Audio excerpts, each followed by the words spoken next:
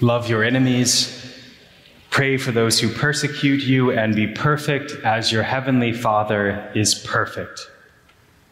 Just another easy and straightforward teaching from Jesus, right? Maybe it is straightforward, but certainly not easy.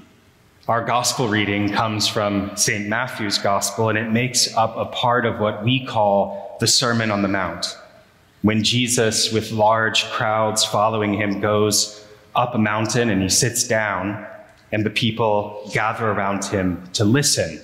And he sits because that's the posture of a Jewish teacher doing the work of instructing.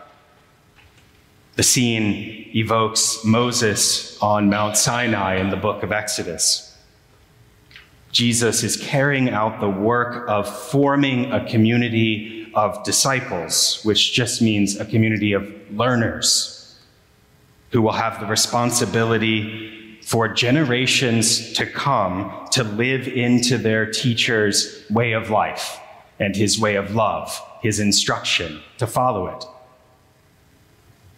One of those disciples, much later in time and in America, was given the role of shepherding God's people through the evil times of Jim Crow.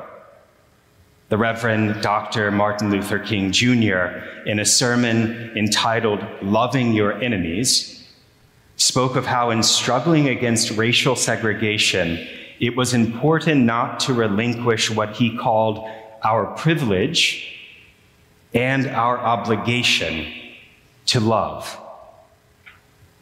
He continued, "While abhorring segregation, we shall love the segregationist. This is the only way to create the beloved community." This sort of love, goes without saying, called for persistence. Addressing his segregationist opponents, he said, "Throw us in jail, and we shall still love you. But be ye assured that we will wear you down by our capacity to suffer. One day we shall win freedom, but not only for ourselves. We shall so appeal to your heart and conscience that we shall win you in the process, and our victory will be a double victory." King is talking about defeating your enemies not by destroying them, but by making them your friends. And this is a long, slow process of persistence, a resolute struggle to act out of love and not out of hatred.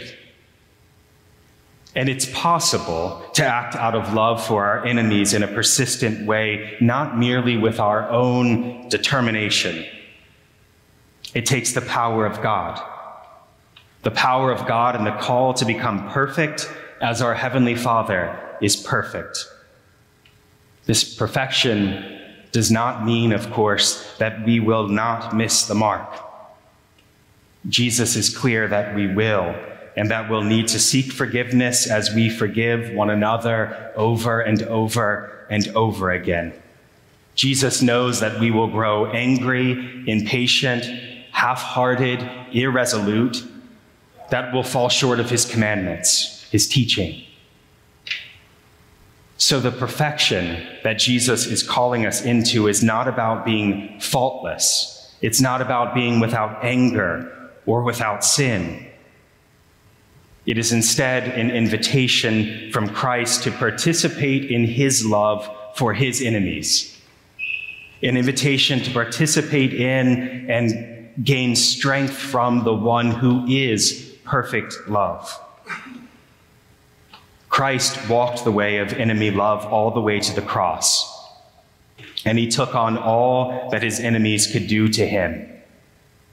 And when it seemed that they put an end to it, that God's dream, that God's reign on earth was put to an end, he won the victory in the shocking glory of his resurrection. That's the only news the church has ever had to share with the world. The glory of his resurrection says that God's reign, God's dream lives on.